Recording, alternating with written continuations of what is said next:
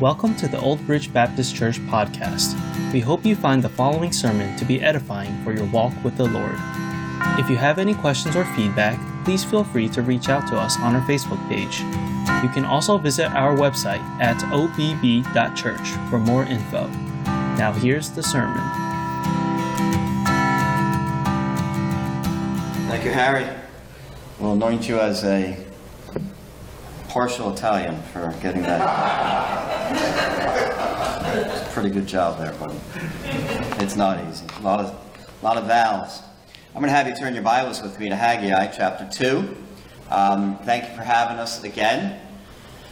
7 is God's number, so we trust and pray that things will, obviously God's will be done today. And so just, again, a privilege to come and speak to you, a privilege to stand in the pulpit.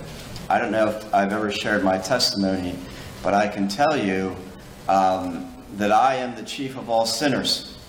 I got saved out of a very troubled youth, being arrested 6 times by the time I was 16. And I can honestly say if it wasn't for Jesus Christ, I believe I would be dead or in prison. And so all glory to Him. Every time I stand in the pulpit, I am reminded that I'm unworthy to stand here, and I am the chief of all sinners, and that today could be the last time I ever preach. And so I try to preach with that mind, that I want to give all of my heart and all my effort into what I speak. So I'm going to have you turn your Bibles again to Haggai chapter 2. I usually preach out of my phone simply because I can see it better, but I have a Bible here as a backup. Now let me go through context. Sorry, you know what? I'm going to have you go to Ezra chapter 1. I spoke on Haggai a few weeks ago, or the last time I was, not last time I was here, but the time before that. But I want to give you context. In order to understand Haggai, you have to understand Ezra, because the time period is the same.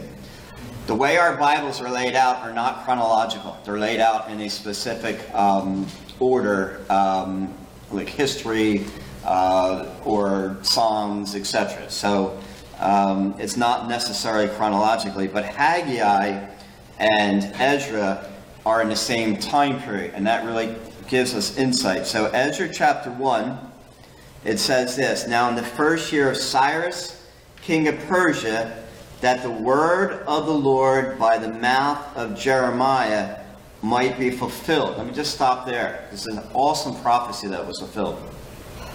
In Jeremiah 25 and Jeremiah 29, Jeremiah told the nation of Judah, because Israel had been taken captive, Judah and Benjamin, he told them this, that you're going to be taken captive for 70 years by Babylon, and then you're going to be brought back into Jerusalem.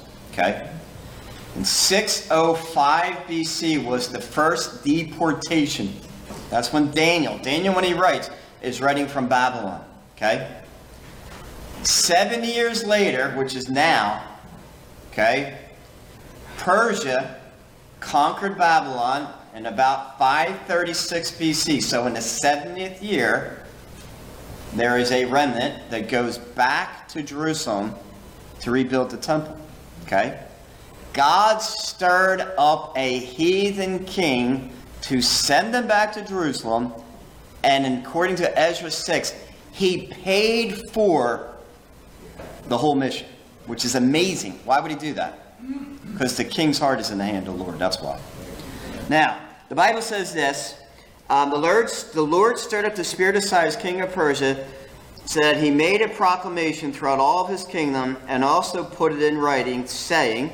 And by the way, Daniel was one of the prominent members of Cyrus's kingdom, and he met Cyrus according to Herodias. And so, anyway, that's just an interesting point. Thus says Cyrus, king of Persia, all the kingdoms of the earth the Lord God of heaven has given me. He understood that because Daniel told him, and he showed him the prophecy in Isaiah. Now, and he has commanded me to build him a house at Jerusalem, which is in Judah. Who is among you all of his people may his God be with him, and had let him go up to Jerusalem, which is in Judah, and build the house of the Lord God of Israel, he is God, which is in Jerusalem. So he gives a proclamation and says, whoever wants to go back to Jerusalem, you are permitted under my permission. I am the world power. You will be protected. And you can rebuild the temple. Now notice that, by the way, they're going there to rebuild the temple, not the walls. That came much later with Nehemiah. Okay, that's a whole other story. But that plays in the prophecy. Now go to Ezra chapter 3. Or excuse me, go to Ezra chapter 4. Sorry. Ezra chapter 4, verse 24. Again, we're building a context for Haggai chapter 2. Go all the way down to verse 24. Ezra chapter 4.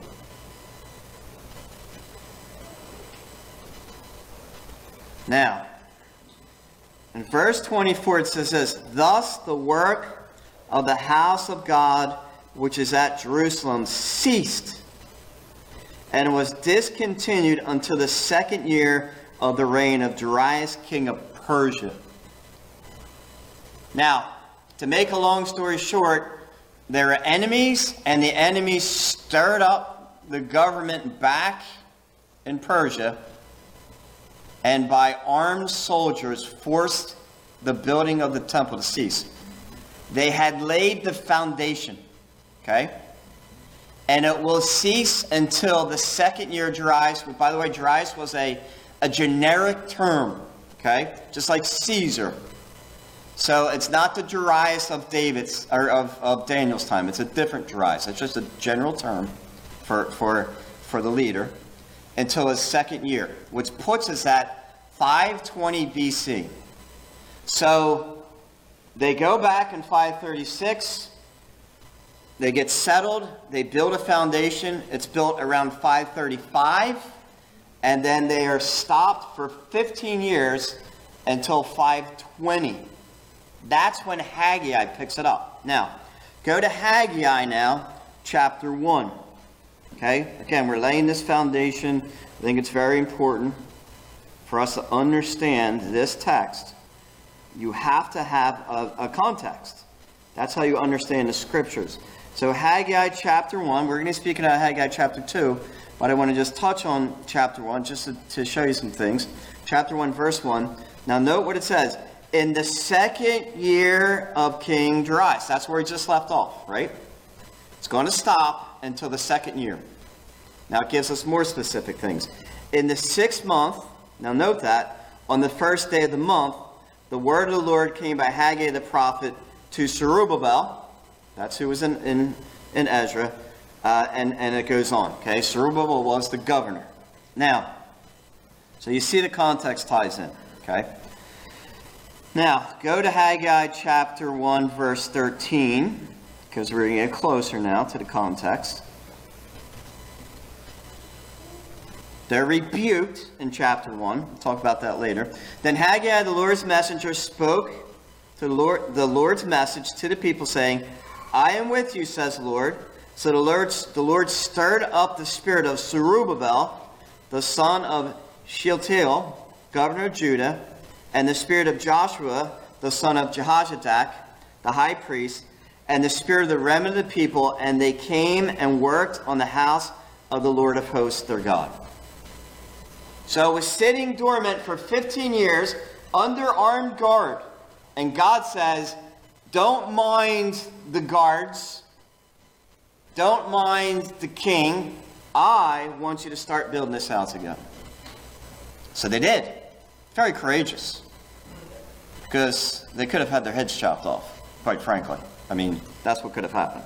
But they do, because God's on them, with them. Now, on the 24th day of the 6th month, in the 2nd year of King Darius. So this continues on to the 24th day. So that's about 24 days after Haggai comes on the scene. So seemingly now they've been building the temple for 24 days. Okay? Chapter 2 goes on more. In the 7th month, on the 21st of the month. So this is another, almost another month beyond that.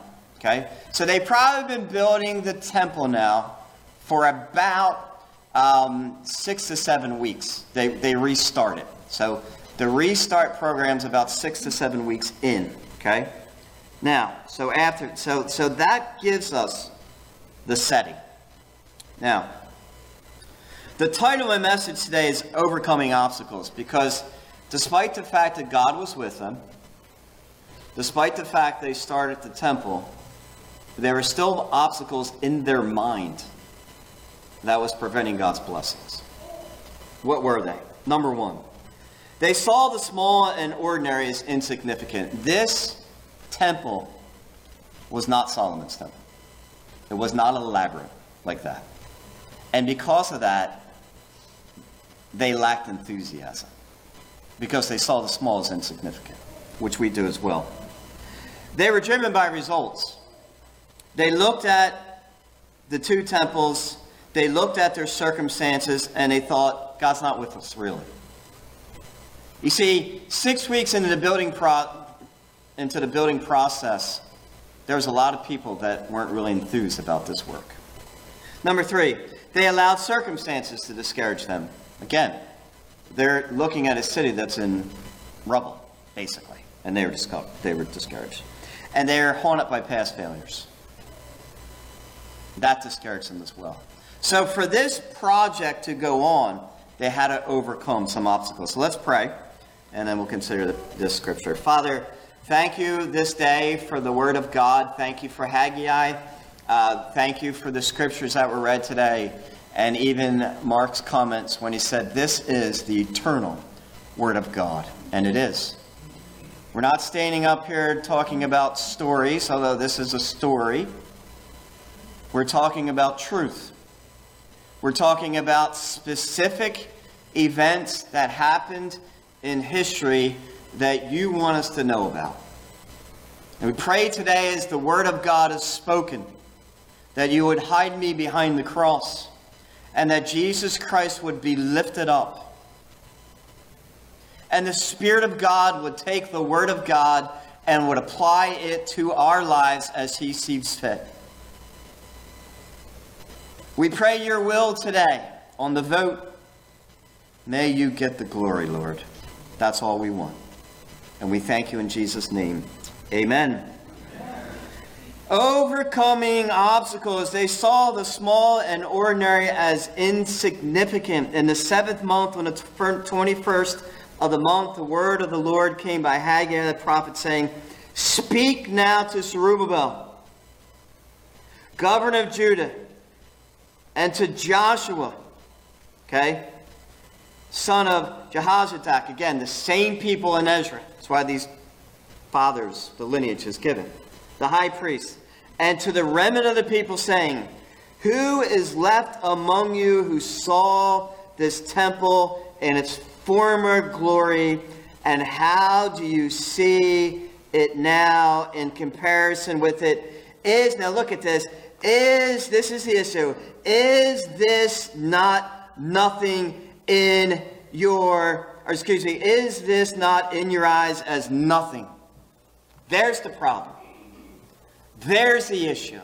That's why Haggai is coming 6 or 7 weeks into the building project, and he comes back and says, we have a problem. And here's the problem. Some of you, 66 years ago, saw Solomon's temple in all of its glory, and it was glorious. And now you're looking at this temple, and you're looking at the foundation. By the way, in the end of Ezra chapter 3, when the foundation was built, some were cheering and some were crying. Why? Because those that have saw Solomon's temple now looked at this temple and basically said, this is just a heap of rubbish, to paraphrase. It's useless. This is useless. And God says, we have a problem. Because you're looking at this project, my house, the building I told you to construct, as it's nothing. You see, the problem for us is we often can judge the small and ordinary as insignificant. Elijah, when he stood before the prophets of Baal and he cried out before God, and fire came down from heaven and consumed the offering, even though he put gallons and gallons of water over the offering. When he saw that and the people saw that, and they said, the Lord Jehovah or Yahweh, he is God, Elijah thought there was going to be a revival. But there wasn't. And he got discouraged. And then God showed him great miracles, but then God says the power is in the still small voice of God. You see, the real power in Christianity is not the signs and wonders, because we can be deceived by that. It's not the great big churches and the mega churches with their massive bands and their massive music, and people say that God is in here, and he may not necessarily even be a part of that church because they get caught up with the hype. No, the power of God is in the still small voice that's working in the heart of his believers and making us more like Christ. That's the power of God. That's where God lies.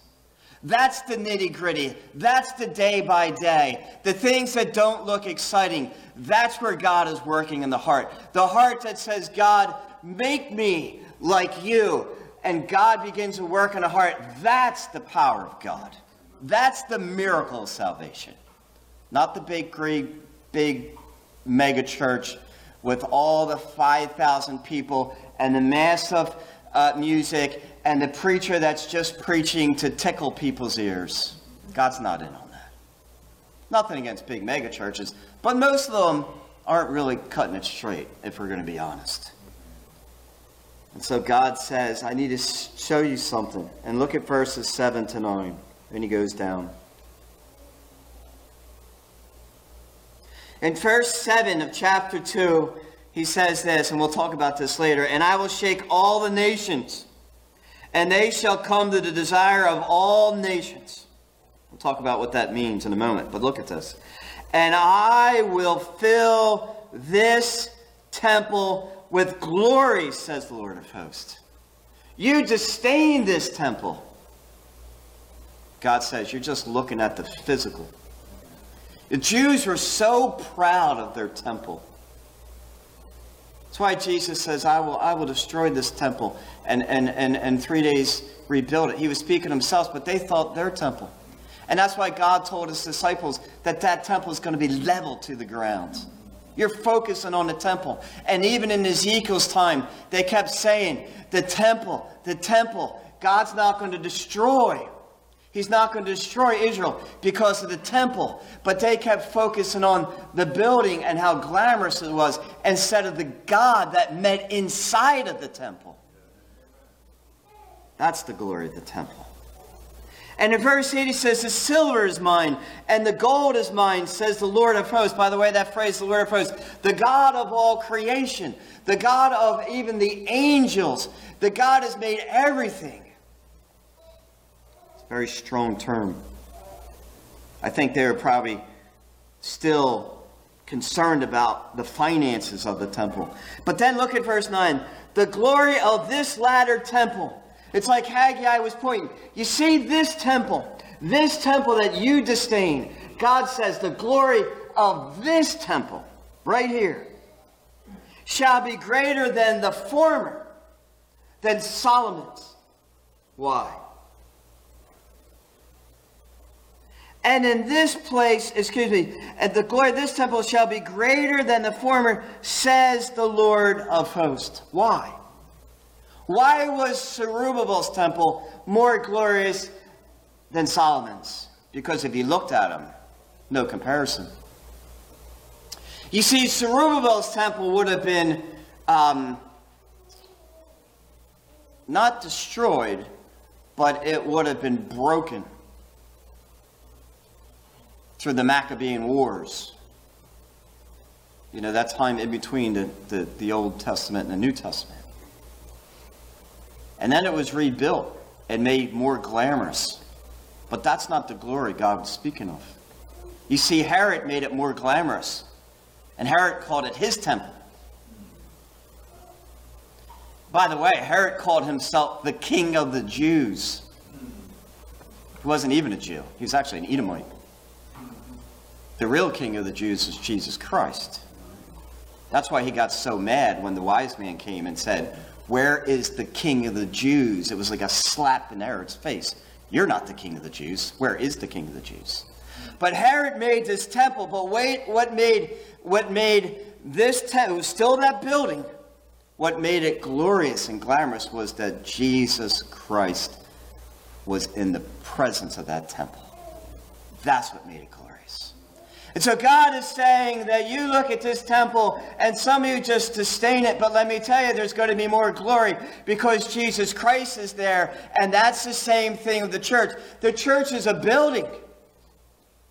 What makes the church glorious is the presence of Jesus Christ, and Jesus Christ is present when 2 or 3 come and gather in his name. When his children, his reborn children, his children that have been bought by his blood, not buildings filled with people and music and positive thinking, that's not glorious.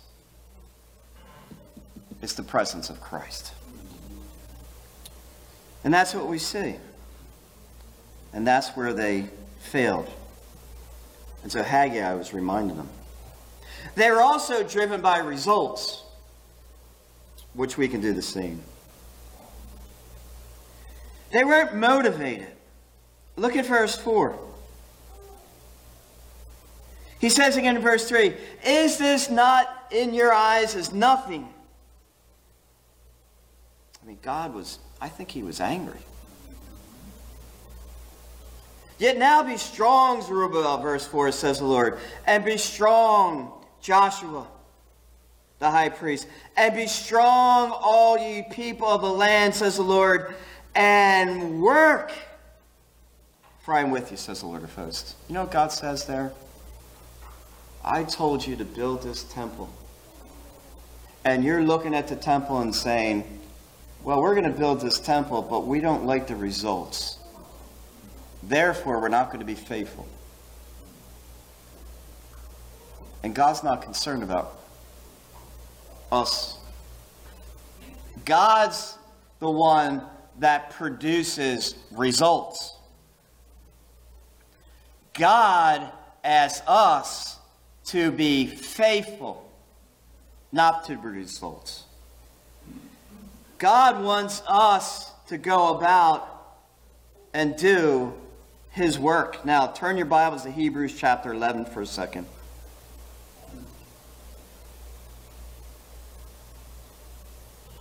And as somebody that was a missionary on the field of Catholic Ireland in 2 different church plants, God had to remind me of this over and over and over, because building a church in Ireland is like trying to dig a cave with a teaspoon. It's hard work, but it's God's work. Hebrews chapter 11, verse 7. Our friend Noah. By faith, Noah, being divinely warned of things not yet seen. Now, according to Genesis 2, there was no rain. So there's no evidence there was rain when God said to Noah, build an ark because I'm going to pour out rain and flood the world. That's a hard task. You know the harder task for him? For 120 years he had to preach and say it's going to rain and the world's going to be flooded. How would you like that task? For 120 years he did. By faith, being divinely warned of things not seen, moves with godly fear, prepared an ark for the saving of his household. Now look at this. Was Noah's preaching for 120 years a waste of time? No. Who went on that boat? him, his wife, his 3 sons, and his daughter-in-laws, which shows you something about his walk with God, because his family followed him on that boat. They didn't reach anyone else, though. 120 years. 120 years. That's longer than any of us have been alive, by far. What did he do? By which he condemned the world and became heir of the righteousness which is according to faith. He condemned the world. You see, people couldn't stand before God and say, well, we didn't know. They say, well, Noah preached for 120 years. So you're condemned, but it's not on me. It's on you. And so God just asks us to be faithful, because it glorifies his name. Because when people stand before God, they can't say, I didn't know. We leave the results with God. They were driven by results. And because they were driven by results, they didn't want to do the work. They got discouraged very quickly. John Owens was a Puritan preacher in the 1600s. Some people would say that he's the greatest theologian in the English language. He's a very educated man, extremely intelligent. I mean, he's the greatest theologian in the English language. He was extremely intelligent. He was tied in with Parliament. He spoke to Parliament. He was very thought of and a prominent and noble man of that time in the English government. He was also friends with a man by the name of John Bunyan. Was a tinker, an itinerant preacher, uneducated man. He was criticized for being close friends with John Bunyan. He once said, if I could have the power of John Bunyan when he preached, I would give up all my education. John Bunyan was thrown into prison because he would not sign or adhere to the Book of Common Law at that time, which was a Protestant book, and England was tied into the church was tied into the government. He was thrown in prison for 7 years. Horrible. Had a blind daughter, a new wife, because I think his first wife passed away. Said he was in so much pain, knowing that his daughter, the state of his daughter, in this situation, he could have taken the skin and ripped it off his face. While he was in prison for 7 years, he wrote a book called Pilgrim's Progress. That book didn't go anywhere until he died. But then John Owens got a hold of it, and because he had contacts, he said, I think we have something here. Pilgrim's Progress is the most published book in the English language and other languages other than the Bible in the world. Don't despise things small.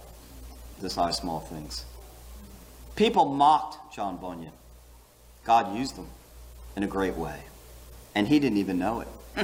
He didn't even know it. They were driven by results. They allowed circumstances to discourage them. Very easy for that to happen, isn't it? So go back to Haggai. Very easy when circumstances aren't going the way we want them to go. It's very easy for us to get discouraged. They're looking at this temple. They're probably saying, I've lived here for 15 or 16 years. I came back to rebuild the temple. Look at this building. Why did I come back? This is extremely discouraging to me. My circumstances aren't good. The nation of Israel, even though we're back, it was been prophesied that we would come back into Jerusalem in 70 years. We thought it would be something more elaborate than this. The temple, the city, there's only about 50,000 people back. This isn't what we thought. We're discouraged. Verse 5.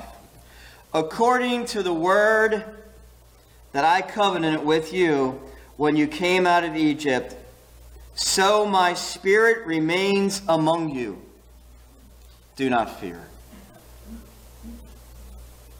One commentary said this: undoubtedly, fear gripped many of the returnees, fear that God had written an eternal Ichabod over Jerusalem. It wasn't what they expected. They probably thought when God sends us back to Jerusalem in 7 years, he's going to come back and the city is going to be glorious. And the temple is going to be glorious. And it wasn't. And some of us are sitting in circumstances now that are extremely discouraging. And it's very easy for us to think that God has declared Ichabod over my life. Where is God through all this? Where was God when Joseph was sold into slavery at 17 years old? You'd been better to be dead than be sold into slavery, humanly speaking. Where was God when Joseph took his stand, and not an easy one, against Potiphar's wife? And he ends up in prison. God, I took a stand and I'm in prison. Where's God at? The Bible says he was with Joseph, just like he's with us. We get the idea when good things happen to us, God is smiling over us. I must be doing something good. And when bad things happen, I must be doing something bad. And it's not true. It's not true. God's love to us is constant. It's always the same. The only thing that changes is sometimes we can recognize it more when we're in closer fellowship with him. John 15. But his love is always constant. It is our benefit to draw close to God because we sense that love and peace. But God's love is always there. James chapter 1, verses 16 and following. Listen to this. Do not be deceived, my beloved brethren. What's the deception? That's what we talked about. When circumstances are not favorable, God is mad at me. That's a natural reaction. Every good gift and every perfect gift is from above and comes down from the Father of lights. What's that mean, Father of lights? Fourth day of creation, God created the sun, the moon, and the stars to be light for us. Isn't that amazing? The size of the universe. I'll just give them light. I'll just make the universe. With whom there is no variation or shadow of turning. When the earth rotates on its axis, sometimes there's a shadow and we don't see the sun. And that great big ball of fire, we don't see. Sometimes we see the sun, and sometimes we don't see the sun. Sometimes there's a variation. Sometimes there's a moon, sometimes there's not. Sometimes the clouds block. But with God, he's not like that. There's no variation. God is always good. God is always good. God is always good. Even in your hardship, even in your darkest hour, God is always good. He's always good. See, the people in Haggai's day, they allowed the circumstances to discourage them, and they were fearful. And they were wondering, is God even with us? And look at our circumstances. Is God even with us? As was said today, this morning, he never leaves us nor forsakes us. Never.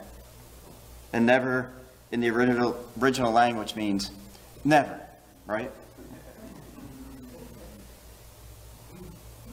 Now, I'm kind of running low on time, but I want to at least touch on these verses here. Look at verse 6. For thus says the Lord of hosts, Once more, it is a little while, I will shake heaven and earth, the sea and the dry land. I believe this is end time connotations. When he says a little while, remember, God, 1,000 years is like a day to God. So he's pointing them to their distant future. Yes, there's going to be blessings in the immediate future, but the bulk of our blessings are in the distant future. God is going to shake the heaven and the earth. Just read Revelation chapter 6 to 19. That'll happen. But in verse 7 he says, and I will shake all nations.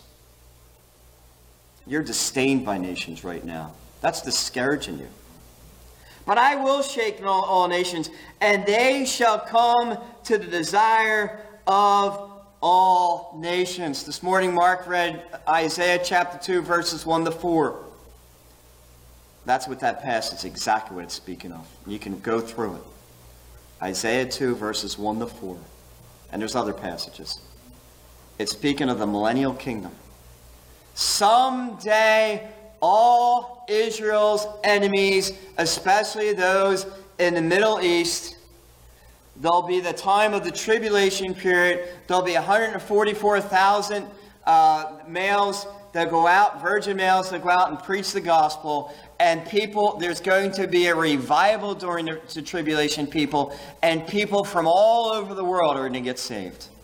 And then Jesus is going to come back in Revelation 19 and set up his kingdom. And those that survive the tribulation will humanly enter into the millennial kingdom. We will have glorified bodies. But people from all over the world will come to this Jerusalem that they're standing in, that's leveled, that the people are discouraged and thinking in their heads, no doubt, that we thought this was going to be different. And God says, don't worry, you work, because there's a bright future in Jerusalem. Someday all these enemies that disdain you will come to this city, and it will be the desire of the whole world. They're looking at rubble. It's not going to be like that forever. So to be encouraged, we look beyond. We look beyond our circumstances. We can have joy in the midst of that, because if we draw close to Christ, rejoice in the Lord always. I say again, rejoice. Find your joy in God. Philippians 4. We can have that joy in the midst of hardship.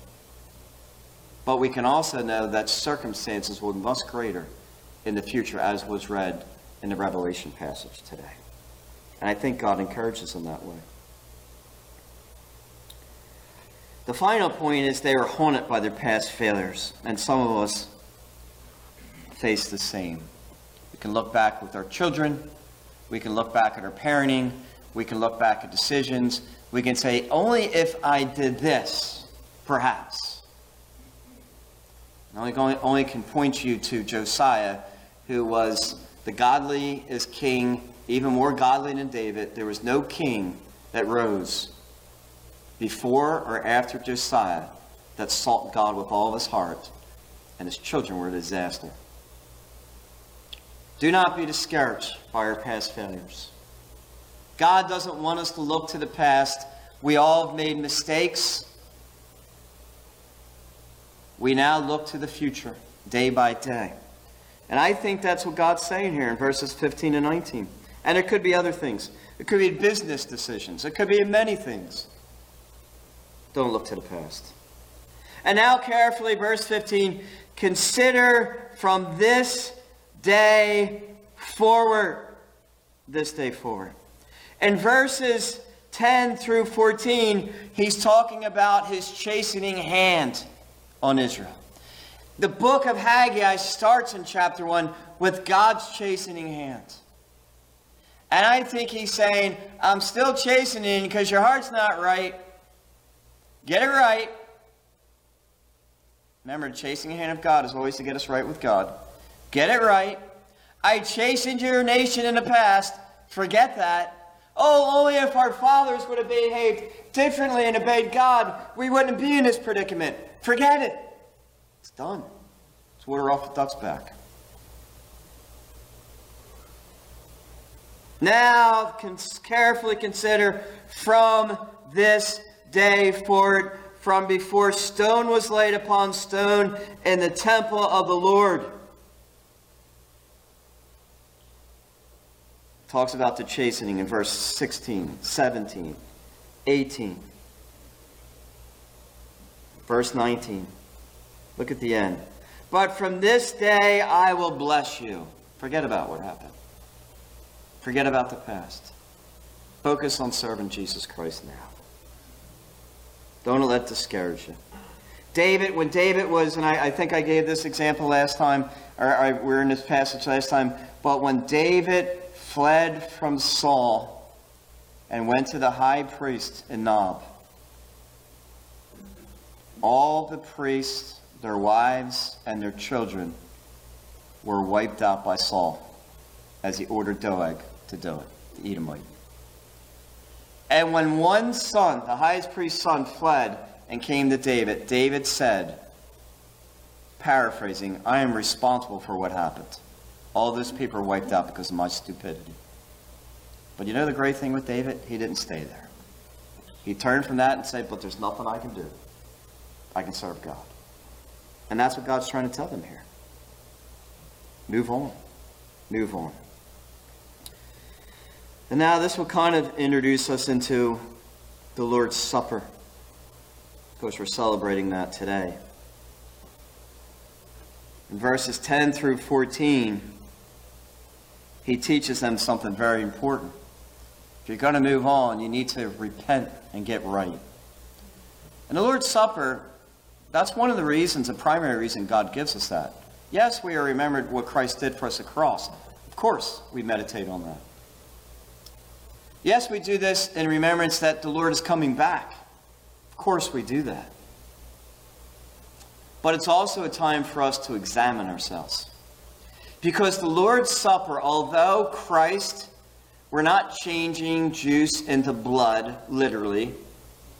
It's not literally the body of Christ. It does represent it. And there's some intimate fellowship that takes place at the Lord's Supper. And we need to make sure our heart's right with God before we partake of the Lord's Supper. Before we break bread with God, we need to make sure we're right with Him. We're believers, yes, but we're in a right standing with God. In verses 10 to 14, it's kind of what God's saying to the children of Israel. If I'm going to bless you here, you've got to have your hearts right. And He tells them that. Look at verse 12. If one carries holy meat in the fold of his garment, and with the edge he touches bread, or stew, or wine, or stew, wine, or oil, or any food, will it become holy? Okay? It's almost like this. Here's an analogy. If someone had COVID, and someone who was well went over and touched them, will the person that's well make the sick person better? No. Okay? No. You're not going to make the sick. What's going to happen? You're going to get sick, probably, right? That's what he's saying. Then the priest answered, said, no. And Haggai says, if one who is unclean because of a dead body touches any of these, will it be unclean? Now the priests understood, and the whole book of Leviticus speaks about this, they couldn't touch an unclean body, but there were so many things they had to do before they could sacrifice. They had to be ceremonially clean before God. But really it would have pointed to the heart. They couldn't make a sacrifice. They couldn't do that unless they were right with God. In fact, their life's dependent on it. So the priest said, it shall be unclean. Then Haggai answered in verse 14 and said, so is this people, and so is this nation before me, says the Lord, and so is every work of their hands, and what they offer there is unclean. Before you build this temple, get yourself right with God. Don't worry about, you're concerned about the building, you're concerned about Israel. You just need to be concerned about making sure your heart is right with God. And that's what the Lord's Supper is about. Make sure your heart's right with God. The psalmist says in Psalm 139, verses 23 to 24, search me, O God, and try me. See if there's any wicked way in me. Our hearts are deceitful. So when the elements are passed out, or you have the elements now, we're going to have a time in a moment. We're going to have, Rich is going to come up and we're going to have some song. But when we come back and break bread together and participate in the Lord's Supper, in between that time, we're going to have a time to make sure our hearts are right with God before we drink the cup and eat the bread. Because again, we're having fellowship with God. And it's serious. It's serious before God. So we're going to have Rich come up and then I'll come back. Thank you for listening to this sermon from Old Bridge Baptist Church. Please consider subscribing to our podcast on the platform that you're currently listening on. We appreciate your support and we hope you have a God-blessed day.